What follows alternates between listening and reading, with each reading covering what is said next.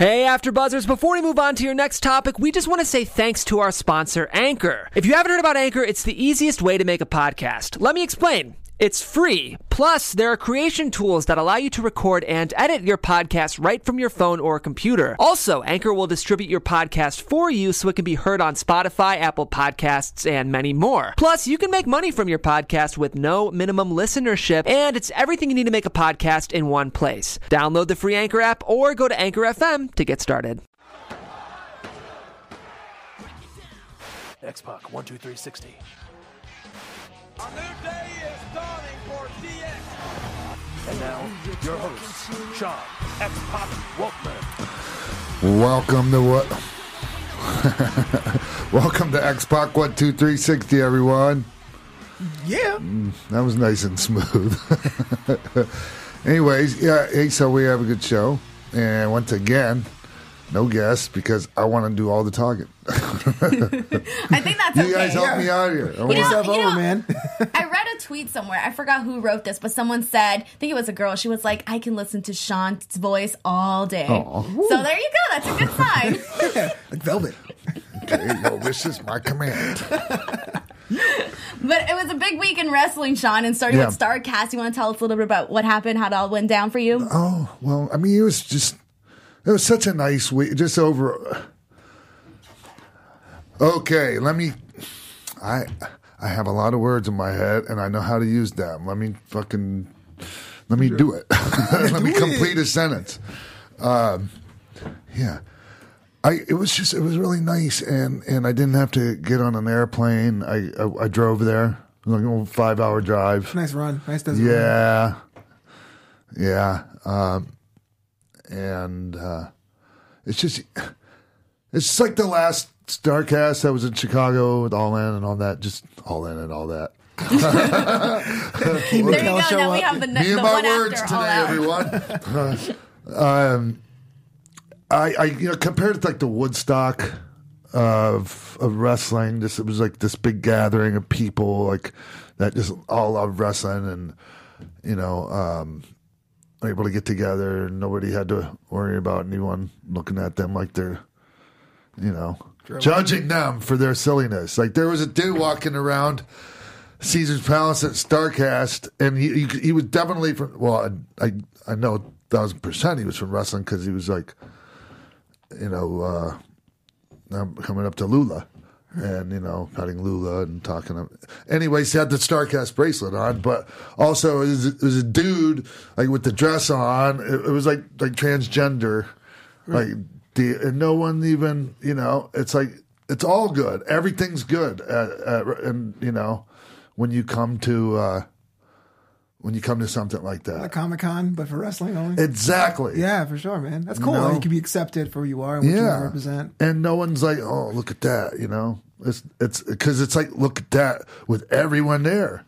Because we're all fucking nuts. That's one thing. I'm going to hop in real quick. This is Jeff from the booth who produces the show. Hey, Jeff. I'm a little bit more of an outsider with wrestling, but as I've become more and more ingrained producing this show, one of the things I love is it does seem like such an inclusive community. And I feel like my initial impression based on the little I knew was that it would have been kind of a closed, sort of alpha community, but it seems like it's kind of a come one, come all type of community, which I love. There is that element, too, that you were just talking about, Jeff.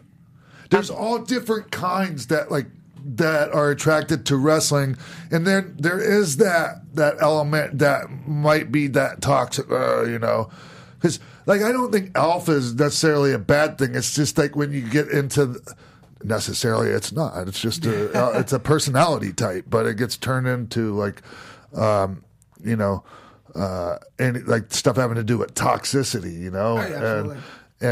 and so there is that element, but. I'm trying to work on my knows and and all of that shit. Yeah, see. Sorry, I'm doing it guys. also. So bear with me when I say But you right? raise a good point. You raise a good point. When I was a kid, I was a huge fan of Archie comics, for example. Yeah. Which is totally not the same thing, but kind of is. There was always a group of us are always like, oh, you love Jughead? So do I. But there was always that other group. It was like, how dare you read these comics? It was our thing. It's too popular now. It's not. It's too mainstream. I thought it was kind of weird. But you're right. Every fandom has that kind of dualism going at once. Sure, and it's like it's more I don't remember it being that way when I was younger. And maybe it's just because I don't know. I guess sometimes it's just the innocence of ignorance. Like, you don't know, I was too busy worried about like other things in wrestling. Like, I was too busy worried about how great the show was, not like, that you had different, Mm-hmm. So what the fuck am I trying to say? There definitely is a lot of differences of the fucking, of wrestling community. fans. Yeah. But there really is, though, and you can tell, like, there are certain wrestling fans that are very different from other wrestling fans. But it's fine, because in the end, it kind of all sort of meshes in together, Usually. I always notice them at live events. For example, there's always that one person that, they start doing their own commentary at the shows, which is fine. The way I see it is you pay your ticket, you do what you want, as long as you're not disturbing everybody else. Exactly. And then there's other people, like me, that we watch in silence, So everybody's very different, but I think in all, it comes together. But one of the things that I notice is that right now, after traveling to so many different wrestling events, traveling for wrestling events, the common thing is the fans just want to have a good time and connect with other people. Because for the most part, a lot of wrestling fans just know each other through online, or whether you go to the indie shows. Like, you're not really seeing, like, your buddy that, likes AEW along with you every Monday, Tuesday, Wednesday. You're not. You're only seeing them rare times, so might as well take that opportunity. Yeah. And honestly, I think that it's more noticeable when you have certain podcast hosts that kind of traffic in that divisiveness and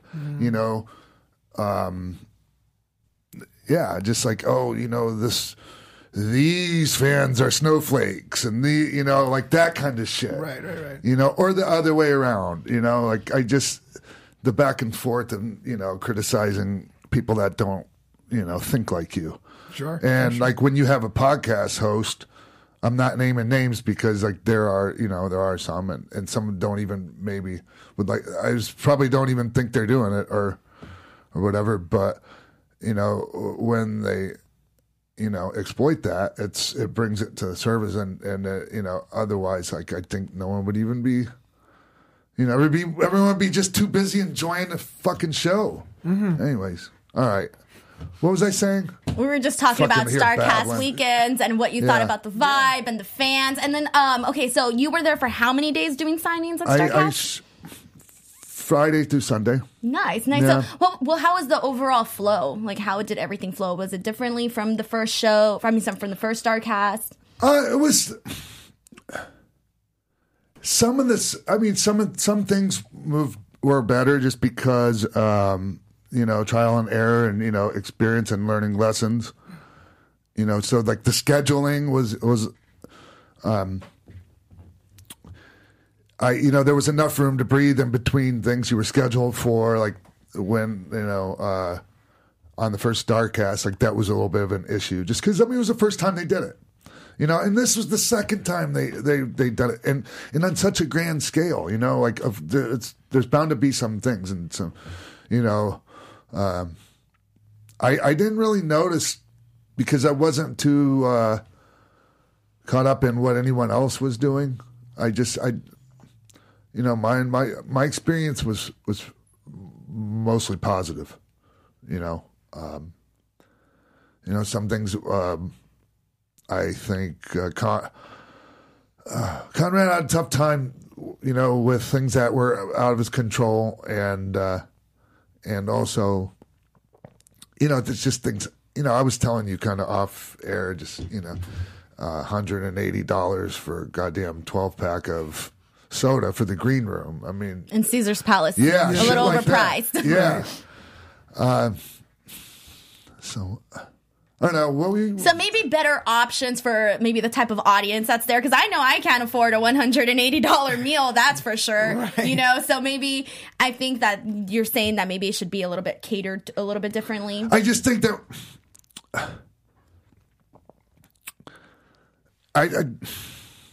There was a price going on that stage. That was a price going to Caesar Palace. Yeah, I don't. I'm pretty sure Conrad's not going to go back to Caesar's fucking palace. Yeah, exactly. He's a great guy. Everything he does is coming from a good place, and if anyone has any complaints, I get it. not everything worked out how it was supposed to. But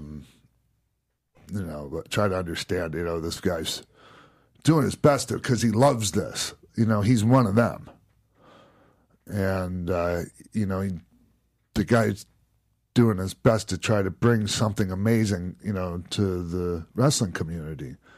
And sometimes things don't go like they're supposed to, and yes, as a consumer, a customer, someone, if you're not satisfied, that's important. That's the most important thing, really. It's just try to take into consideration that there are some things that just, are out of their control, and you're dealing with a bunch of fucking wrestlers. A lot of different personalities. Yes. Mm-hmm. Yeah, like guys that when you text them or call them, for their meet and greet in the morning, they're grumpy as fuck, and they just say, "Oh, fuck it, I don't feel like showing up." Yikes. And what are you going to do? Force them? Like Conrad has to deal with all these different personalities, and not everyone's easy to deal with. I'm not easy to deal with, and I was probably like one of the easier people he had to deal with there. So, anyways. I kind of think, too, sometimes Vegas, I think, can just bring out the worst in people, too. I'm not a huge fan. Yeah, I feel like once you've been there for place. 48 hours, it kind of sucks your soul out of your body, I feel. Yeah. I'm always ready to leave Vegas when I'm done with it. It's funny because I'm that way at Comic-Con. And together, bam, we got this one mixture, right? Yeah. So now, tell us about Get High, Watch Wrestling. How was that? It was the best. It was absolutely the best. I wish you guys would have came. Were you? You were there, right? Well, I You were didn't in get Vegas, there, right? but I was only there for one day. Oh, okay. I got there double or nothing, and I left the morning afterwards. So, Matthew from Botchamania, he did just an amazing job. Wow. About an hour long. It was the video clips he strung together about an hour long, and the music video part of it at the end. To take it home was brilliant. I'm using all these words. Brilliant, amazing, excellent. It works. But you said there was a lot of people there. Oh, it was jam packed. Yeah. Jam packed. Yeah, people were it was standing room only. I don't know. There was 400 people, something like that. It was and Mike Lawrence and Ron were they just crushed it. They're so fucking funny. And I didn't have much to say on this one. On the previous ones, I had more to offer, but it wasn't, no one, like, everyone had a great time. Everyone loved it. I don't think anyone's going, oh, X-Pac didn't say enough. You had two fucking of the funniest people in the world sitting on either side of me that were keeping the laughs going. So, yeah. Would you do it again? Oh, that was the last one. Okay. We don't plan on doing any more of those, but something like that should be done. Like, not the Get High part necessarily, because that was just that's. You can do the whole thing without the get high before, let's smoke a bunch of weed beforehand. If that's what somebody wants to do, like, people can do their own thing. If someone wants to smoke a joint before they go. Someone wants to have a few, drinks, get loosened up, whatever somebody wants to do. It doesn't have to be I don't know. I told Matthew he should do that. Yeah. Over in England, or not England, over in Europe, just, because most of that was his, hard work that was put into that, and he could find a couple comedians and do his own show like that. Well, hey, if 400 or so people are showing up, then it's definitely something people are interested in. Absolutely. Yeah. Anyways, talk to me some more, All right. Denise. Well, I was about to say, I don't think I would have survived, though, because I remember I did one show. I was actually ring announcing this show where everybody was smoking and getting high. Now, you guys know I don't smoke or get high or anything like that. So everything was going on, and I was just like barely struggling to breathe and that sort of thing. But it was still pretty interesting and a different experience. So, hey, even if you don't smoke, I guess, check it out, and try something different. All right, but let's go into it. Let's talk about the big talk of the town right now, Double or Nothing. I think that this was the show that everybody was going to be like, okay, does AEW really, really have something here now moving forward? So I'm going to go ahead and say that everybody from fans to media to people in the business were overall pretty happy with the results of this show and everything that surrounded it. But I want to know what your guys' thoughts were on the show. But let's go ahead and do you guys just want to first give up some overall thoughts? Maybe compare this one to All In. Was there any major differences that you thought?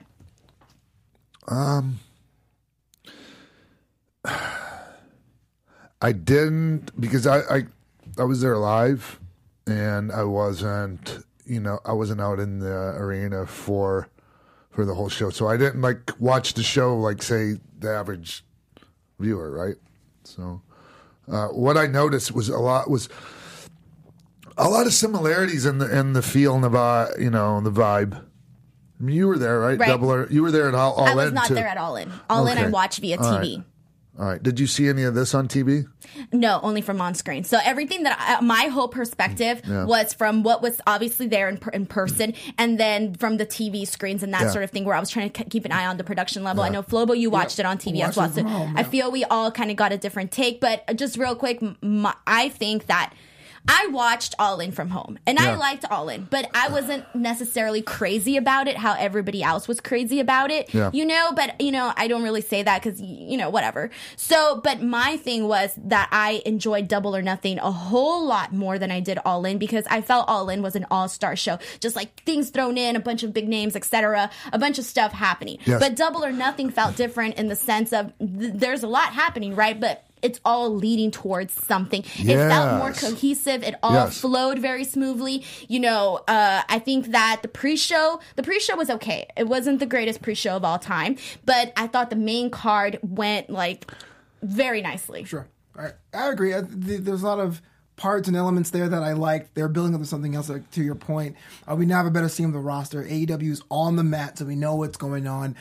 First impressions, I had that kind of vibe too, like WrestleMania or Royal Rumble, with the crowd being from all over the world. So some things that would have gone unnoticed by the casual viewers were exemplified, and thanks for it.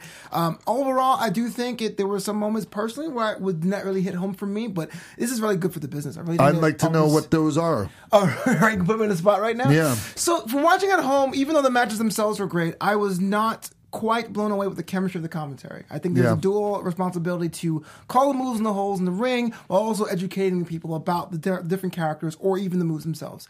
And it was kind of an assumed thing that everyone watching were a wrestling superfan. So thankfully, I was lucky enough to see most of the performers in other promotions. But if I was with my casual friends and someone goes, "Who's that?" They're like, well, he was in that one thing I saw 2 years ago. Yeah. I think there was a responsibility to really build it up. But again, overall, it's very, very minor. I know it's just their first official pay-per-view, so there has to be some kinks in there. But overall, it was good. Yeah. So what you're saying is that the commentary was geared toward more fans that, for example, they watch every week Being the Elite on YouTube. Absolutely. And they actually really, really hardcore fans versus more of a mainstream newer audience, maybe even a WWE audience that's heading into this. Sure. And I know right now for this event, you don't really have to do that. I mean, this is definitely your display. This is your grandstand. But eventually you have to keep those people in mind if you want to get more people in the door. Yeah. I'm hoping and assuming that the announced team will, with more time working together, kind of, get some chemistry going. It was, I know what you mean. I wasn't watching a lot of the show to where I could hear the commentary. Some of it I was standing out on the side of the stage or whatever, and I didn't even get there until right before Jack Evans and Angelico went out there for their match with Chucky and Trent. That was good. Yeah, so that's when I showed up. Got it. So But did you like where, because one of the things I did like, I don't know if you like this as well, was where they actually stationed the announce team. I thought it looked really like high class. I didn't see it. Oh, so they had basically, well, you could see it from the screens. That's why they were up on the top, sort of on like the second level of the MGM Grand, and they had the view of the audience. So it was very nice. I thought it looked really professional. Oh, so they were pretty far away from the ring. Yeah, they were behind the stage. I think it was stage left. I'm stage right, stage left. I don't know, but it looked really good on the screens and stuff like that. But yeah, okay, so let's go ahead and start it off. Hangman Adam Page won the Casino Battle Royale, which was a little bit different. Personally, I wasn't too crazy about how this was set up in terms of like the what was it, 4 or 5 people coming out through each deck of the cards. I thought that was a little bit maybe not a confusing, they had a different... but it felt slow. Oh, so it wasn't just like your battle royal, where, right? I mean, people came out and it was like a gimmick, like. I think it was like every 3 or 5 minutes. Yeah, 3 or 5 minutes. So 5 guys it was came like in waves. Rumble-ish. Yeah, it was like Rumble-ish with a Battle Royale type deal. Yeah. Yeah. Well, I just know that I saw a clip of Page doing his like handspring into the ring clothesline thing, and it looked like he took the guy's head off. Yeah, it was great. No, there was some really good moments there. Yeah, I like this. I don't know. I saw Tommy Dreamer post a gif of Sonny Kiss ramming his face into his. I loved that. I thought that was great. I just got to be honest with you. Yeah. You know, I like that about AEW. They've had Sonny Kiss there and different. They just. I like that. I like all that shit. Tommy Dreamer got a huge pop from the audience. Good. He fucking deserves it. Yeah. Absolutely. I feel like he's one of those guys that everyone just likes across all the board. Like, across every company, you've seen him appear everywhere. So you got to imagine, like, Tommy Dreamer must be one of the nicest guys. Yeah. I've never met him or anything, but I'm just assuming from seeing him everywhere. Any other standouts in the Battle Royal? Definitely. There was a few, actually. But it was mainly, obviously, Hangman Page. There wasn't that many pops for that many people, to tell you the truth. Hey, and I Luchasaurus got a lot of time in there, huh? They did. It looks like they're doing something with him, for sure. Oh, and Marco Stunt. By the way, when Marco Stunt and Luchasaurus came out together, because I was seeing, like, the side angle view, oh my God, I could not believe the size difference. Yeah. It was insane. I was just like, oh my God, I knew Marco Stunt was tiny, but seeing him right next to Luchasaurus, I was like, wow. Doesn't he have a brother or something, too? Marco Stunt. I don't know think his I see brother's name. but I see like somebody like another stunt, like a stunt brother or something. I don't know. I saw that. Yeah, I know I'm not crazy. I believe it. Well, good to see like Luchasaurus on a big platform. I mean, I saw him at Bar Wrestling a couple of times, and he's totally over the crowd over there. And I like that. I told him, I said, man, you're fucking like, have you ever seen Austin without like the mask and all that? I have not.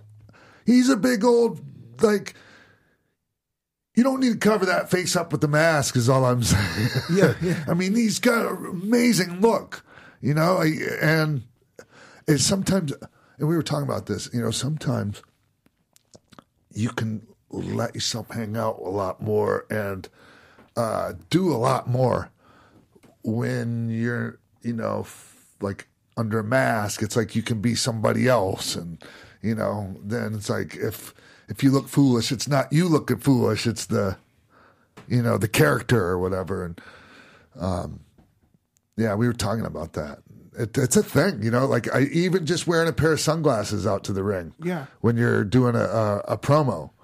To hide behind a pair of sunglasses, right? So people don't see your gear spinning. Like, is that ultimately the better way to do it, or would you argue that having the microaggressions of your face and seeing how you react to things might be more beneficial? Or it depends. I mean, it's some. We all have like.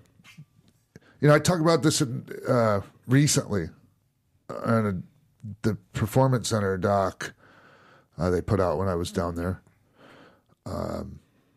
How.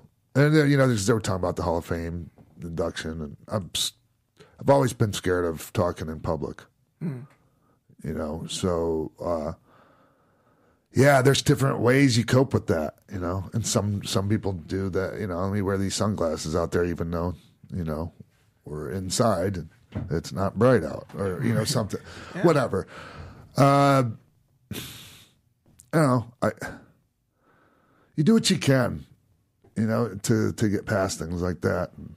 I don't know how I got off on this fucking subject. Get me back on track I here. just think that, honestly, I'm a bigger fan of a guy that, should be wearing the mask if he needs to. Yeah. Because think about it. If Luchasaurus, for example, didn't have this character that he did and he was, I don't know, just a random Joe Schmo, and let's say he had all the abilities that he has now. Yeah. But the truth is you need something extra to get you over with that audience. So I think that sometimes it's a lot better. Like think of some guys that are, big lucha stars or wear their mask or whatever, and you know what they look like without their mask. Like think about it. Like, do you think they'd probably be as over without that mask? Oh my God. Or I think can about think of some some guys people.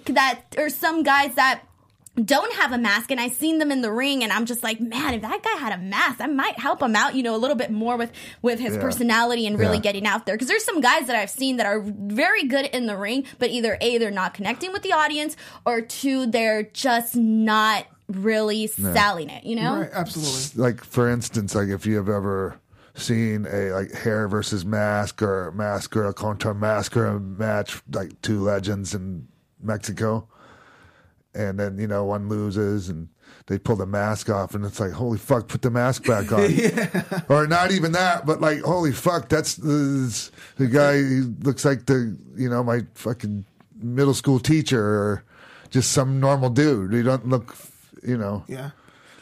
Like the mask is, That's maybe you a shouldn't have mystique. lost your mask, dude. Yeah, exactly. I can think of a few specifically. All right. So moving on, one of the other matches. I don't know if you guys want to talk. Well, you said that you saw Best Friends and Angelico and Jack Evans, a tag team match. Yeah, what did I you saw think about Jack. that? It was I came in right as they were going to the ring, and I saw Jack like walking on his hands down to the ring.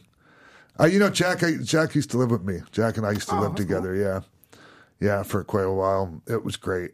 I mean, it wasn't the best time in my life, but for where I was in my life, it was great, relatively speaking. I mean, we had good times, and we had great matches, and it was fun. It was so great to see him, and that he's doing great, and he's a father and a good husband, and just a really good dude, really good fucking guy. And so I'm really happy, it was so great to see that guy. Did you guys get to talk at all? Oh yeah, tons. Did he say anything? Did he say anything cool or notable? Nothing I can share. All right. Bonus Yeah, content. he smarted me up to a couple of things. That's cool. Yeah. Well, I think that what I saw from Twitter's perspective on this was I saw some people messaging me on my timeline like, oh my God, Angelico and Jack Evans, like either they hadn't seen them before, or maybe hadn't seen them very often, and they were just like, man, my mind is blown. And I just kept thinking like, hell yeah, like these two guys are great together. And now I'm just thinking too, like, I hope that with AEW, I hope that they're really branded well too, because I think they'll really connect with the audience if they're branded really well and really, really push them. I think they'll definitely have something with them there. And it was a good precursor to what tag team wrestling could look like in the company. Sure, absolutely. All right. I know, Sean, I don't know if you watched the women's match that was actually prior, but I did want to mention, since Flobo, you did watch it on TV, did the huge pop for Awesome Kong come through on television? Absolutely. Yeah, I mean, if you're looking at it from the WWE perspective, if you're still watching that, Karma debuted and then disappeared. But if you just take that little part of her career, Awesome Kong was a beast doing what she does in the ring. So to have her come unannounced was definitely the surprise that division definitely made it worthwhile. Because I know Britt Baker was amazing in that match, and so was Kylie Ray as well. But having Kong show up and have her go to toe with Nyla was definitely like the extra icing on the cake. I think, though, that Awesome Kong sort of definitely overshadowed Nyla. I think Nyla probably out of the four women was not the strongest in this match, though, So I think that was the one thing, because you see her in the match, and then once Awesome Kong comes in, she sort of replaces her in this match, But I mean, overall, I really did like this match too, and I thought Kylie Ray's character is really going to be something. So, can I ask you a question then? If you were being fantasy booker, would you keep it a triple threat and then have like Kong come after the match result? Would that both shine? I just think that the match would have been the same with or without Nyla. Okay, fair. that sort of thing. Like Fair, it didn't fair, really fair. make a difference, Fair. you know? But yeah, so okay, moving on to probably which was the match that sort of made this event, if you want to say, Cody defeating Dustin. This was the ultimate storytelling match. A lot of people are was the comparing best this. match of the night. There you go. Absolutely. It was the best match of the night, and nothing against, not because when you say that, it's like some people go, like that's a put down on any other match that was because there was great match. This is one of the, arguably one of the best pay-per-views. I don't know. Some people say ever from their, from in their minds, just because of the significance of it all. And that was the best match on the show. If you go by the crowd reaction and the sustained heat from beginning to end, not okay. There's moments. There's like because there's great matches to where the people are going fucking ape shit, and then there's parts of the match where they're dead fucking quiet until they get them going again. You know what I mean, right? Right. Even some of the really great matches that have been talked about recently, you find, quiet spots, in those matches that, like, ideally you don't want to have. Right. And this match didn't have that. The fucking people were crazy the whole way through, from what I could tell. And even the post-match stuff, what you think about that part? Yeah, it was so great. Just, when I talk about the really important stuff is not the moves, it's the stuff in between the moves. And that's all. Like the shit that they did here. Like the stuff they did in between the moves was brilliant, was just fucking, it was so great. Mm-hmm. And I'm so happy for both of those guys, but Dustin especially. Because Dustin, he's admittedly, he's been very open about like his struggles and all that. And a lot of that has to do with self-image and, and not thinking, as high enough about yourself as you should. And like, so when I see him go out there and do that and everyone, piling praise on him for it that he deserves, it just makes me really happy for him. Yeah. To me, not taking anything away from Cody, but I thought Dustin was the star of this match. He was. Yeah. Prior to this match, I was telling my fiance who was sitting right next to me, I told him, like, man, imagine how good this match would have been. This was prior to the match, okay? Yeah. I was like, imagine how good this match would have been had we had a few weeks of like a real, televised build towards this match. And part of me, I thought that I wasn't going to get as into this match, or that maybe other people weren't going to get as into this match just because we didn't have a full story to get behind of. Yeah. But it turns out that I was completely wrong, because it sort of started from almost like the end of a story, but also with all the other stuff that we already knew from their history from years and years prior, sort of was implied with this match. So I thought that was pretty interesting. Yeah, I also love the build up they had on that being the Elite show. You have Dustin, retired Goldust character, and then going to himself. But then you had Cody cut that amazing promo saying, I'm not going to beat my brother. I love my brother, but he just represents that old guard, that old Attitude Era kind of thing, and I'm going to destroy that. And so even if you didn't know about Goldust or even Black Reign, let's be honest, you had something going in there going like, what's going to happen between these two? For sure. Or 7. A 7, yeah. Oh man, that was sticky back. That's awesome. Like this gimmick is weird. So also when I first started in wrestling, I'm like 15 years old. I was around Dustin a lot. I didn't wrestle. Like we both would hang out at Brett Sawyer. I don't know if you know who Buzz and Brett Sawyer were. They were wrestling brothers, kind of like the original Steiner brothers, actually. Buzz was fucking nuts, but we hung out there, Nasty Boys and Dustin, and they worked for Florida Championship Wrestling, and I was a Malenko guy. So I was around Dustin a little bit there, and I actually met Dustin for the first time when I was about 10 years old. He was at one of the wrestling shows with his dad. I've known Dustin a long time. I was so happy for that guy. Did you get to talk to him at the? Just a little bit, event? yeah, enough. What was his mood? Was this prior or after his match? I'm sure he was. I'm sure he was. In, his mood was amazing. It's just he's very middle, like, you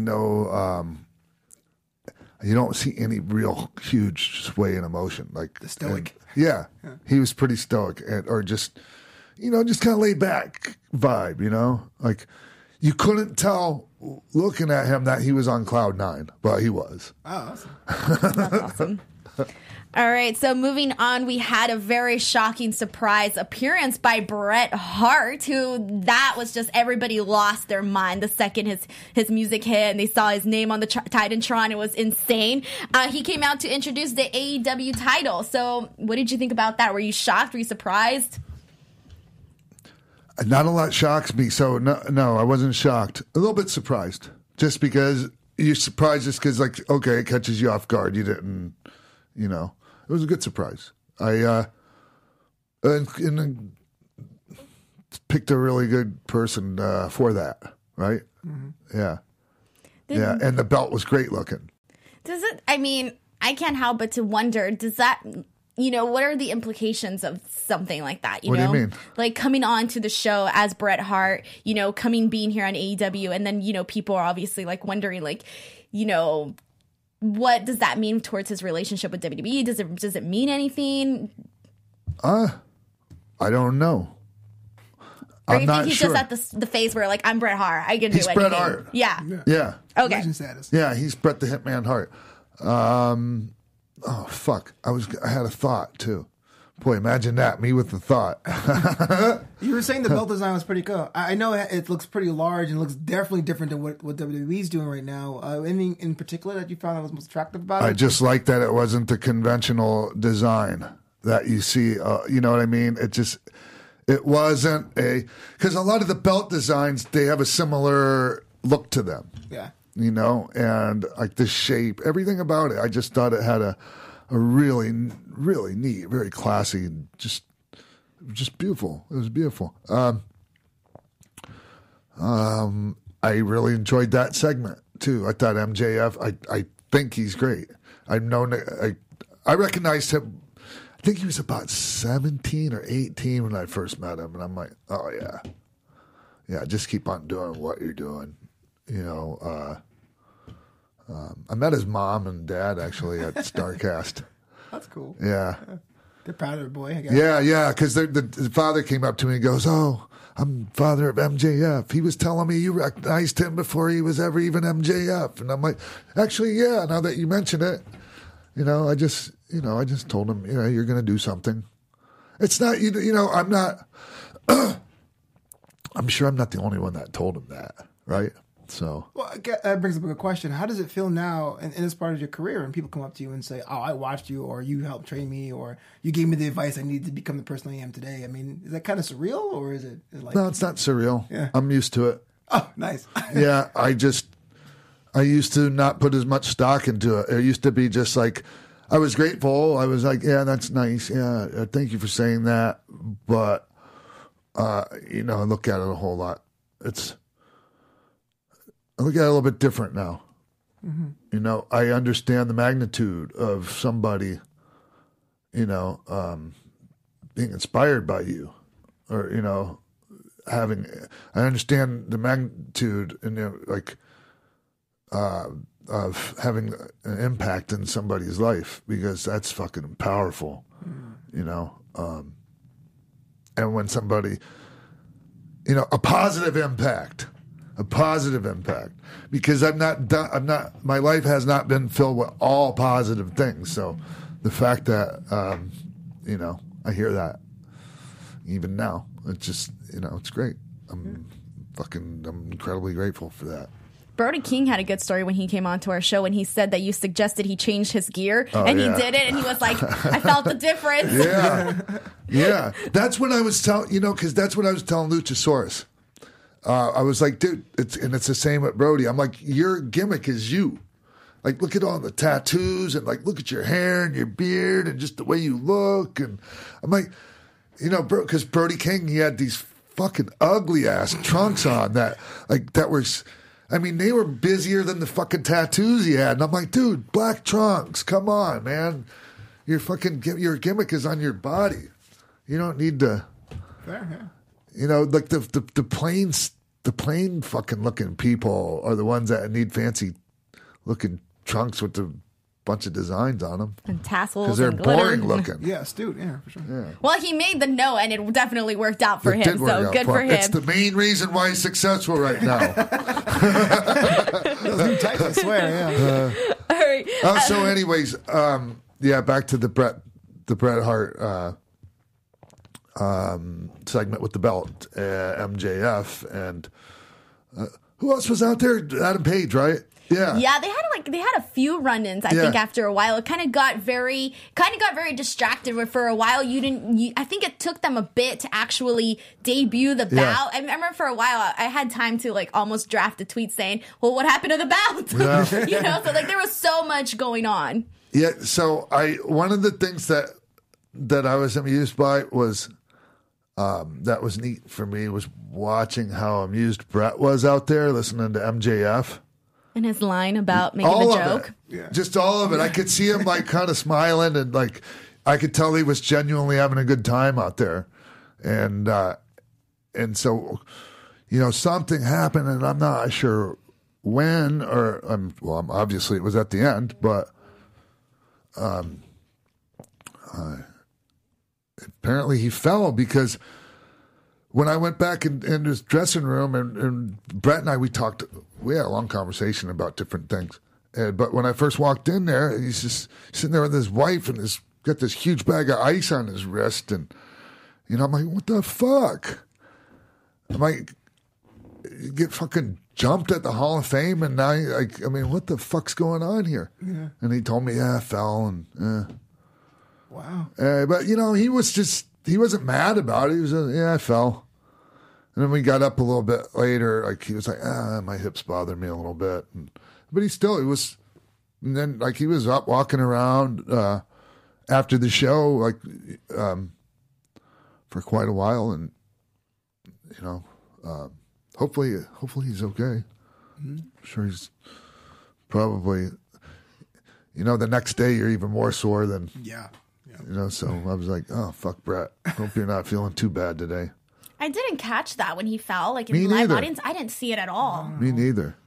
So I'm like, I don't even know how it happened or, when exactly it happened. But, I think everybody was just still like, well, I'm sure obviously some people saw, in the live event, because obviously they didn't put that on, on the air, But so it was just pretty interesting because I think everybody was so distracted with everything that was happening, the new bout, going online and posting that Bret Hart's here and, look at the bout and what do you think about it? So all this, there's just so much distraction or a lot going on. And, what else was I going to say about the Bret stuff? Oh, fuck. Oh, so yeah. Oh, because I hadn't seen him since the Tom McGee documentary came out, and we were talking about that because I don't know. You remember me talking about how I thought they gave up on Tom too quick, and that they could have, And Bret's like, we were talking about it the other day during this, and he's like, yeah. He didn't use these exact words, but basically he was telling me you had your work cut out for you on that one. So he didn't agree with you. Not that he didn't agree with me. He's just saying, like, this was what, Yeah. Because we talked about it many, many years ago, but it had been, it's been 25, closer to 30 years since we had that conversation. And, it was just, we had a good conversation about it. And he thanked me for kind words I had about it. Like, I was just telling the truth. Yeah. They asked me how good was Bret. I'm like, he's fucking as good as he said he was. It's the truth. So, yeah. All right. Did you want to add anything else about that, or? No. All right. Well, moving on. Real quick question for you guys. Yeah, just as someone who's a little outside of AEW and WWE, do you feel like they did anything with this inaugural event to really distinguish themselves from WWE? Like, all kinds of shit. what do you feel like were some of the biggest takeaways that you saw specifically that really distinguished this as a brand? I don't know. It's just the look of it, the way the match. It's just there's a different style. Like, God damn it, Jeff! Why do you got to ask me the tough questions? Sorry, y'all. It's this is a big outing for AEW, so I'm just it seems like just aesthetically they're really going for something kind of.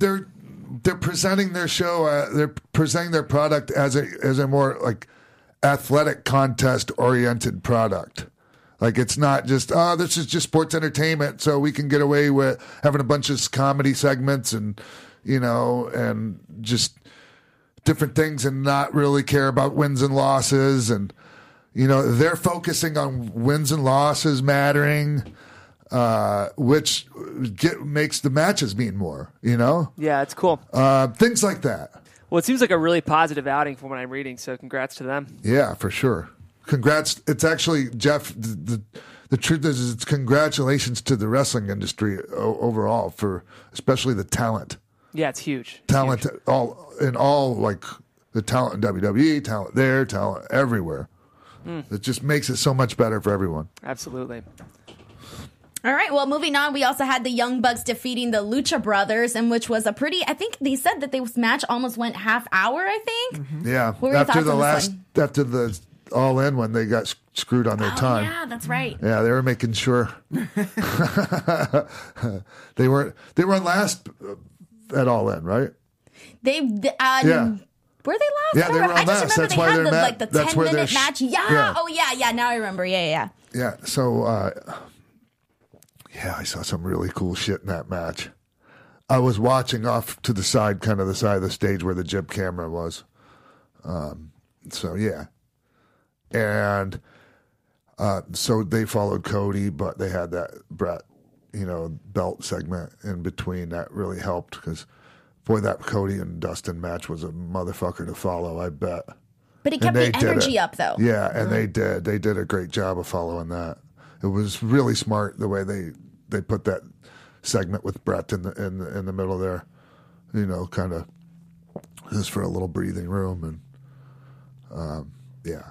It kind of kept the fans going like, "What's next? I'm ready for it." Yeah. It wasn't like, "Okay, there, I had all this energy. Now I'm down." And just some of the spots, some of the spots were just it's the Super Brainbuster thing that like tribute to Generico. Yeah. I just there's some of that stuff, and it's not just the stuff itself; it's just where they place it. Trying to get all into the weeds on like how matches work and whatnot, but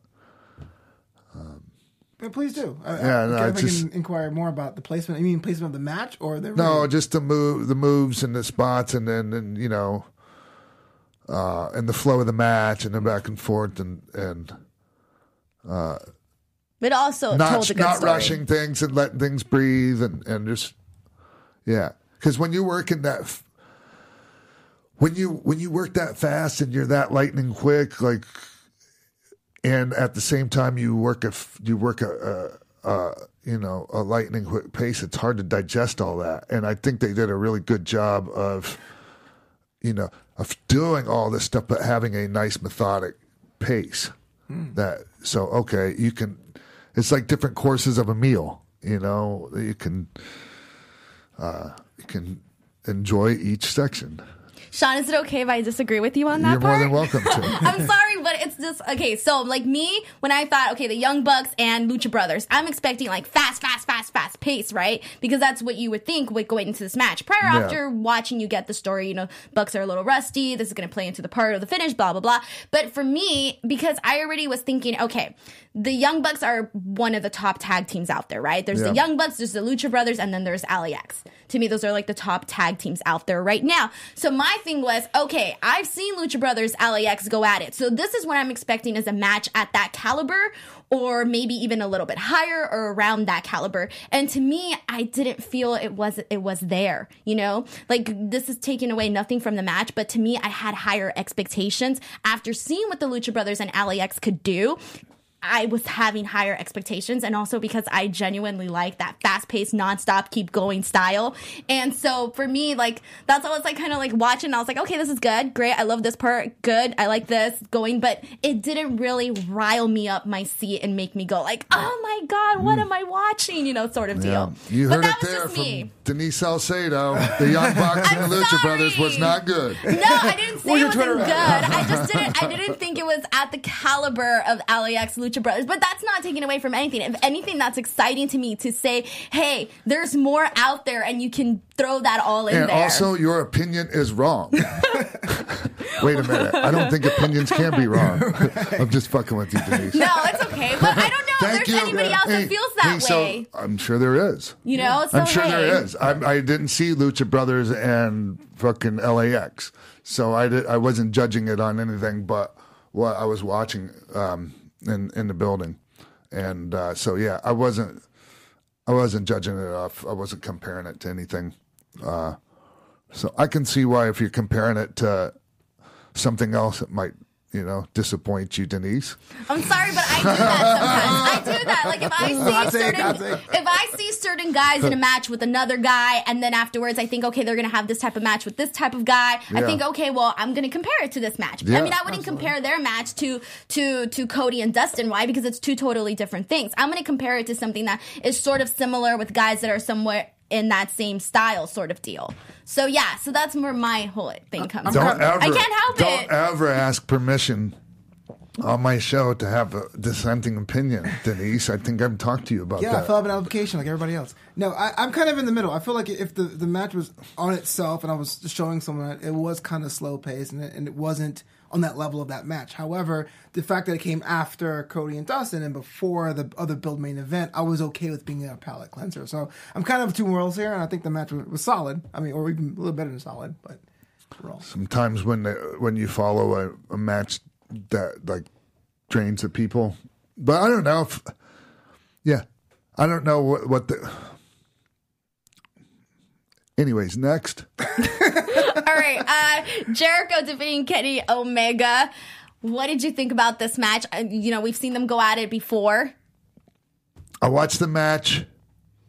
See, that's the thing. Like, I hope we don't advertise this when we put the title of the show up. I hope we don't this isn't a rundown of, even though we're running down the show. Like this isn't a real Double or Nothing review because I didn't see all the show, right? So, so I was watching that from Brett's dressing room, and there wasn't really any sound, so I couldn't tell how the crowd was. How was the crowd? In and out at some point. In and out? Yeah.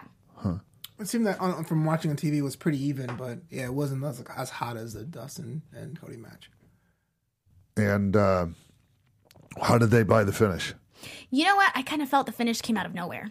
Yeah. Like I wasn't prepared to see the finish yet, that sort of deal. Like I was watching, and then I think I turned to look at the screens because I was going back and forth, and then I turned back and I was like, "Wait, what?" I was like, "I missed the finish," Yeah. and because I didn't see it coming. Usually, when you see the finish coming, you're like, "Okay, I'm watching, I'm waiting for the finish." Okay, oh, there it is, or oh, it's not there, so maybe it'll come soon. When they do like near falls or something like that, you there's a moment in the match where you think it might be happening, so you're really, really focused. But when you don't really see it coming, that's kind of where I was taken aback.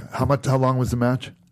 I don't know actually. Look at the time. It was a good It was pretty. solid 20 or 30 minutes. Yeah, it didn't feel too long, and it didn't feel too short to me, at least. Yeah. I was surprised the back elbow. I mean, that's a very hard. That's a move he to- he talked about that he was debuting as his finisher. 27 minutes even. Leading into the show, he was, he posted videos of him training for that and practicing that. So, I mean, it wasn't just like, where did that come from? As in, I mean, he did announce that was going to be his new finisher. Okay. So, yeah. Chris does, so he's not out having matches every week like the rest of, I don't know, how many matches Kenny Omega's having these days, but when you're not out there working all the time, it's tough to go out there and do a fucking 5-minute match, let alone a 30-minute match. It's brutal, and you could tell he chugged his way through that. I could tell, you could tell, getting toward the end there, and Chris looked pretty banged up actually when I saw him. Well, then Kenny had a broken nose. Yeah, I heard he had one going into it.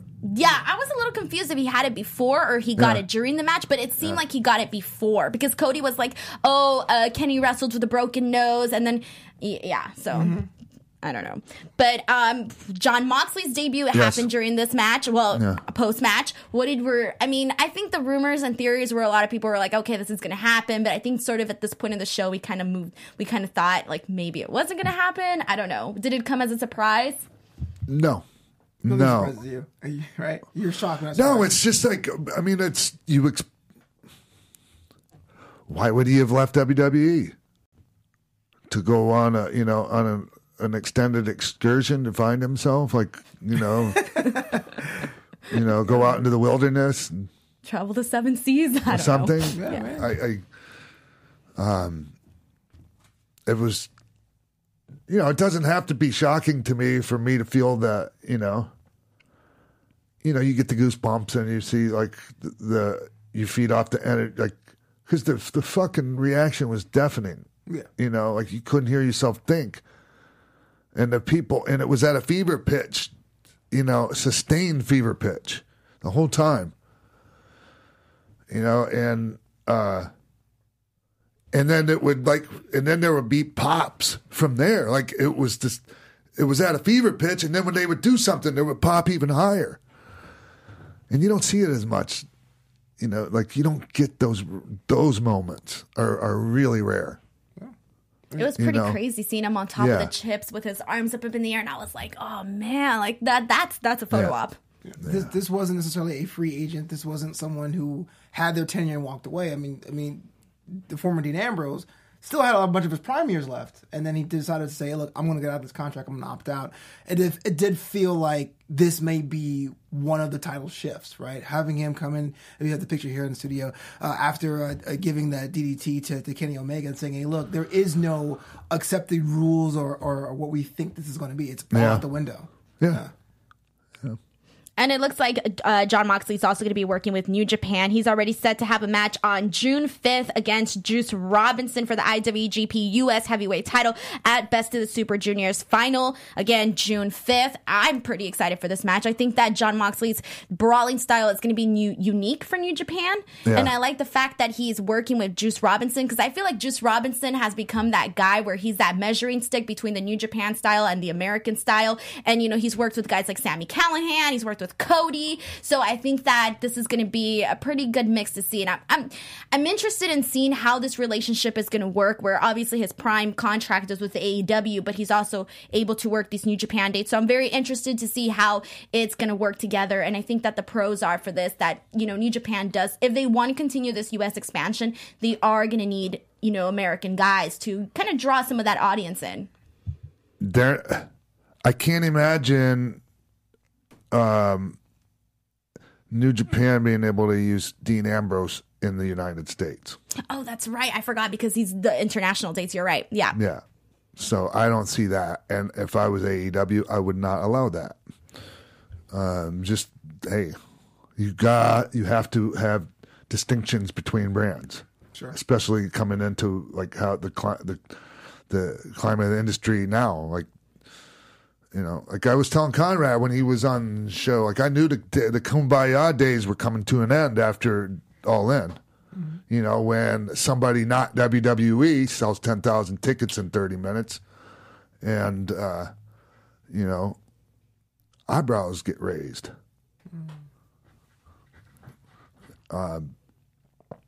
Yeah.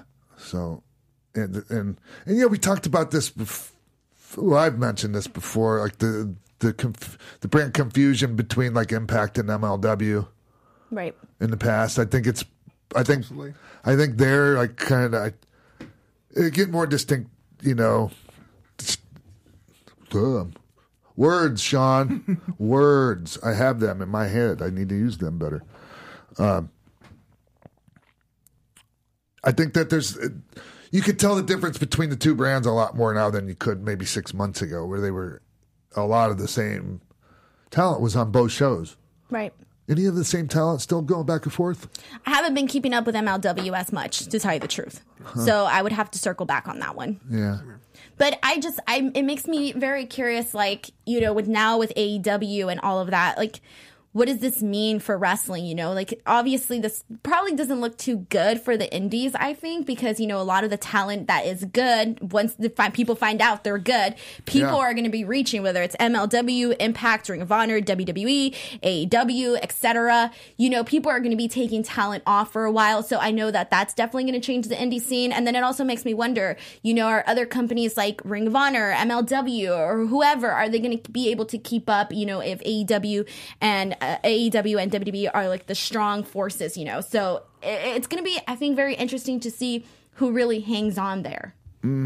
I can see some the indies that are the independent promotions that are smaller, you know, like the, I don't know, MLWs or the Impacts or whatever, or I don't know, or even smaller than that, but they still do, you know, decent business on their, you know, when they run shows like Northeast Wrestling, Big Time Wrestling, Maryland Championship Wrestling, out here on the West Coast, like All Pro Wrestling.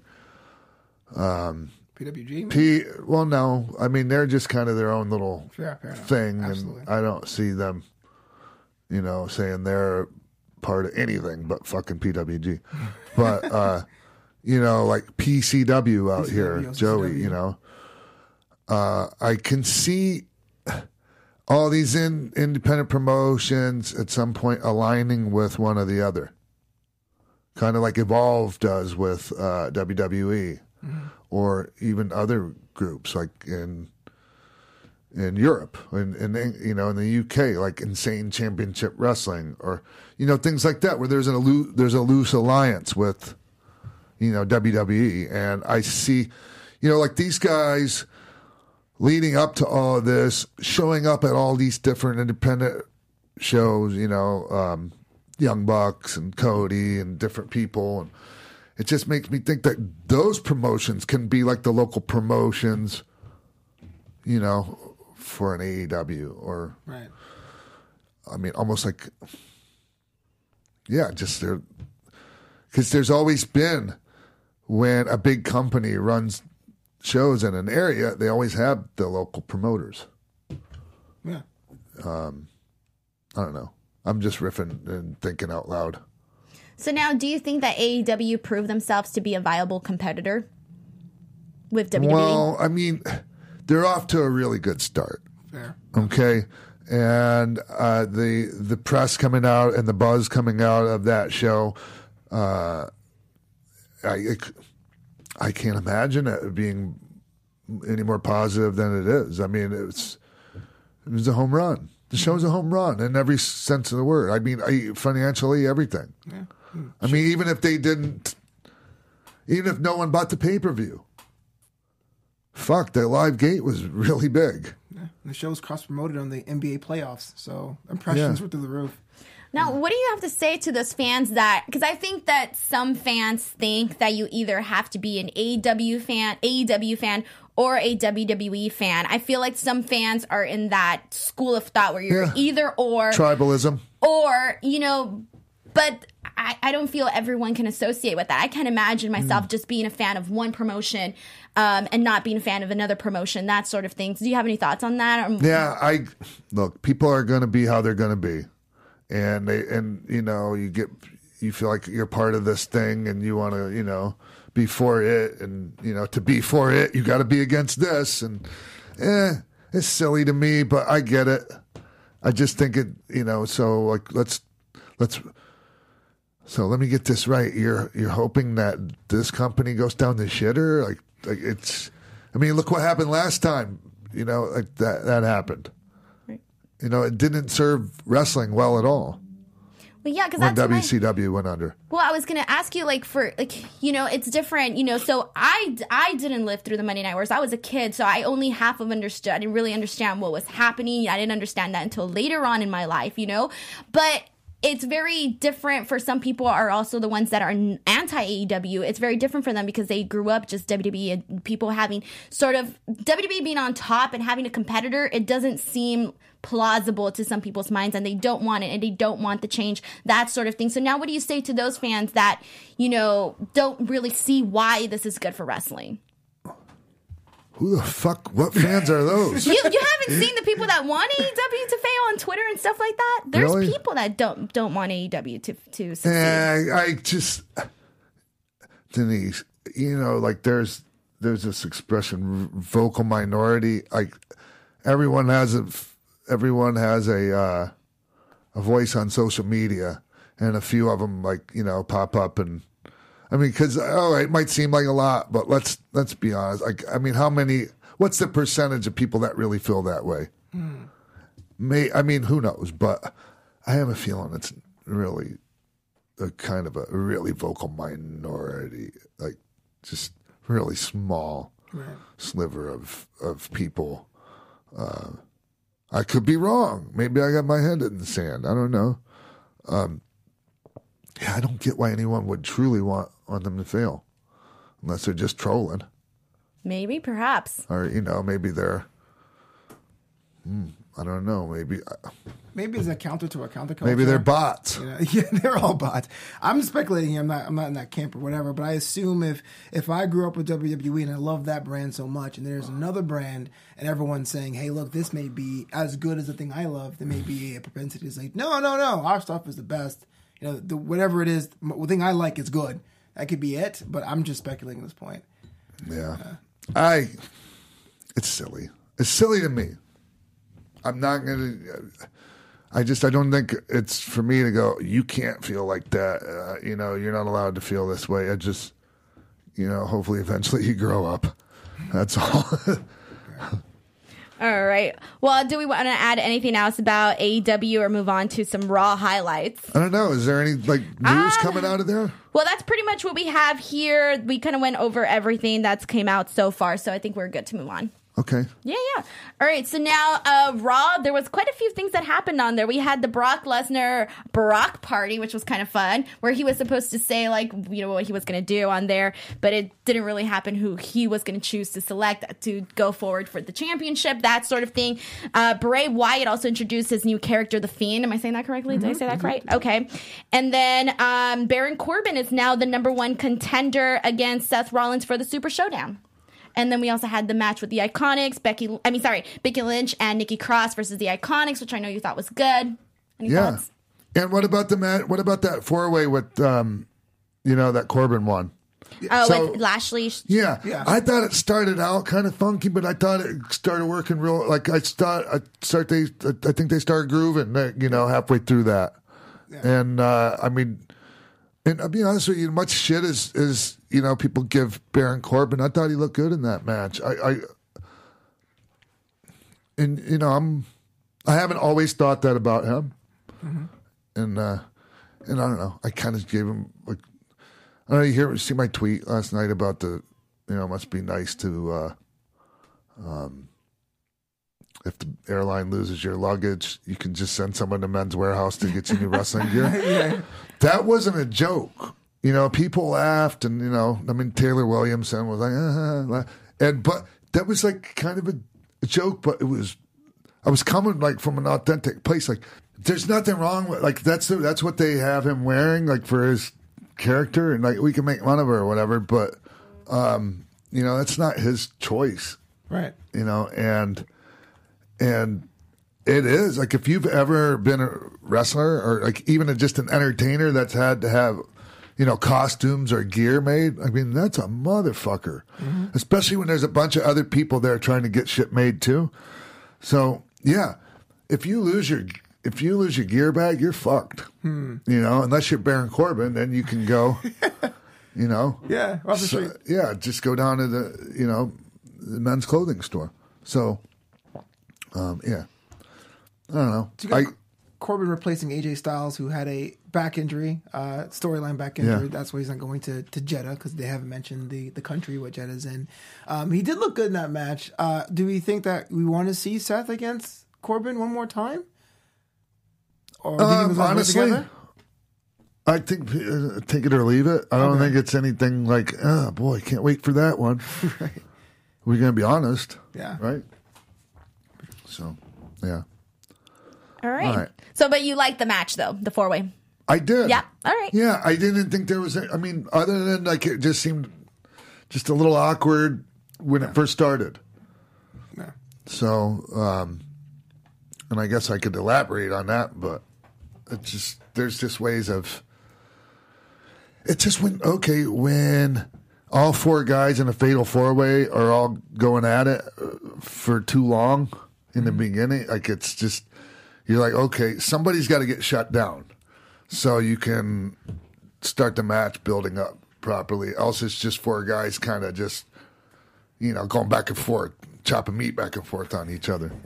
So that's the way it felt in the beginning for a little bit until they actually got into the meat and potatoes of the match. So, okay. What about Becky Lynch and Nikki Cross versus the Iconics? I really liked what I saw of it. I didn't see the whole thing, but I get critical of hot tags, and I know you know what I mean by hot tag. Okay, when the babyface is down, and they get heat on the babyface, and then something happens, and then they finally make the tag. Well, it gets so to where when you see that happen, everyone comes in and they do the same shit. Clothesline, clothesline, clothesline. This, you know what I mean? And you got to change it up. And sometimes you don't have to do a million. And I thought Becky's hot tag was really good, and the people were into it, and they were hot, and I thought it flowed nicely, and she filled space. People are wondering what the fuck I mean by filling space. When somebody, when you bump somebody and they're getting up, some people just stand there and you could tell they're fucking just, okay, hurry up and get up so I can hit you with the next thing. Or you can do other things show emotions and different kind of movements that make it so it doesn't look like that. And it keeps the people in it. And I thought that she did that really well. And when she came in the hot tag, everything flowed really nicely until the finish. I was really impressed with that part. So. It's interesting because I guess now that you mention it, I guess I always kind of assume a hot tag happens, you have to do the clothesline. But exactly, you think that because fucking everyone does it. Yeah, I dare people to change that shit up. That's what's up. Holy fuck. Yeah. Okay. All right. Was there anything else that you wanted to go over with Raw? Anything that stood out? No, there's other matches. That I saw. I thought that fucking Cesaro and Ricochet crushed it. Absolutely. Yeah. It's a good match. Crushed it. So there is one point where they were going corner to corner and Cesaro hit Ricochet with the lifter. They're called lifters. A lot of people just, those European uppercuts. I've never seen anyone register and sell a fucking lifter like that. If you watch Bret Hart and Bret in my match when I was 1-2-3 kid, and because Bret those amazing lifters, and Bret used to say like that, no one sold a lifter better than I did in that match, and I would agree with him until I saw that fucking match last night. Yeah. That match on Raw with Cesaro and Ricochet. He hit Ricochet with that lifter and knocked him halfway across the ring. It was incredible. It's just the way they were going in and out of different things and just coming up with just slightly different ways of doing things. And yeah, those are the kinds of things, and those are the kind of matches that help build stars. Mm-hmm. Not that they're not already stars, but help take people to the next level in the eyes of the fans. Yeah, I am not tired of seeing. I mean, that's the second match they've had in the 2 weeks, yeah. not tired of it yet. I'll take another one next week. It's very easy to write off Ricochet as someone just a high flyer guy who does the flips and stuff, but he can sell. I think one of his hidden weapons and talents, and I do think if given the right space, he could be one of the treasures in the main roster for sure. I think he will. I think he will be. And I first met him, and we were. I met him on different things, and we've been on different shows together over the years. But at one point, I didn't even remember because he didn't even look anything like he does now. Mm-hmm. We were on Chikara show together. He was probably, I don't know, 30, 40 pounds lighter, or I don't know. Yeah. And had hair. I'll get to, man. I can tell yeah. And so that, and then like I toured with him in Australia a couple of years ago, and I mean, it was amazing then. But when you go to NXT and you learn, and you learn from people like Shawn Michaels on what to do in between the moves shit, he's come a long way from the indies to where he is now, selling and all of that, and adding to the great athleticism and the fucking incredible spots. And like, he's incredibly strong, for his size. I've seen him pick guys up and, muscle guys around in the ring where it was like, God damn, I can't even help him, Yeah. So, I just think that they have, they could put him in the main events if they build him up properly. Sure. Yeah. Absolutely. Both those guys. Cesaro's already been there a while, and it's like, it's no surprise that he's going out there and, I'd like to. Are they going to use him as a singles guy now? Is that what they're doing? Yeah, as Sheamus recovers from an injury, it seems the bar is on hiatus, and they move into Raw. So it looks they're building. I wouldn't mind seeing Cesaro carry a singles title around there. Fair, yeah. He's one of those guys that always comes out and does what he's supposed to do, has a solid match with any competitor that he has. And he always has that connection with the crowd where he's able to get people to cheer at the right moments or boo at the right moments or whatever. So I feel like he's one of those guys where he's been looked over a bit. We can see him do a lot more there. And then you get this curse of the great worker, like, oh yeah, he's great, so we could just do this with him, or put him in there with this guy. How about you feature him? He's great, so why don't you feature him instead of, having him try to make the guy that's not as good as him work with him. Yeah. Yeah. So, and, there's a couple other things. I wasn't a fan of the electric chair segment at all. Right. We could do without that ever again. And it was on the Dark Hour episode of Raw. The last 2 weeks have been experimenting with the lighting effects and all that, so the lights were turned down. It was a black ring, chair in the middle, and Sami Zayn goes to town against the Kansas City, Missouri crowd to diminishing effect, I guess. Yeah. We tried things and things, sometimes you wonder how things, because there's a lot of ideas that are thrown out in, writing sessions and that, and, somehow someone that made it through all the different filters, yeah. Mm-hmm. So, okay then. They actually found an actual electric chair, which I didn't think they still made those or sold that prop, but props to them. Yeah. Wow. All right. Was there anything else that you wanted to hit on for Raw that you thought stood out or shown? I enjoyed Seth and Sammy. Nice. I did. I thought it was good. I thought I liked it a lot. All right. Sounds good. Do we want to add anything else, or do we want to wrap it up now?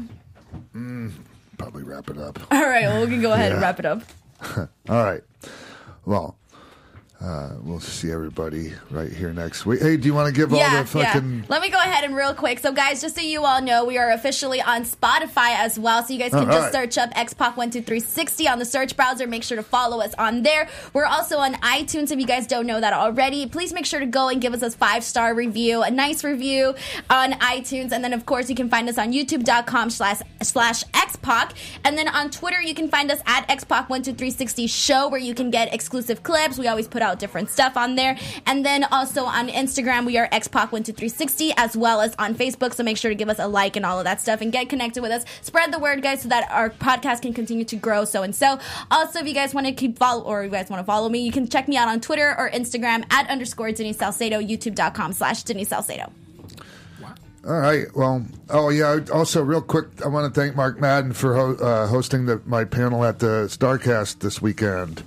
It was just he and I out there, and he did a great job of leading me through that, and the people seemed to enjoy it. And so, yeah, thank you, Mark Madden.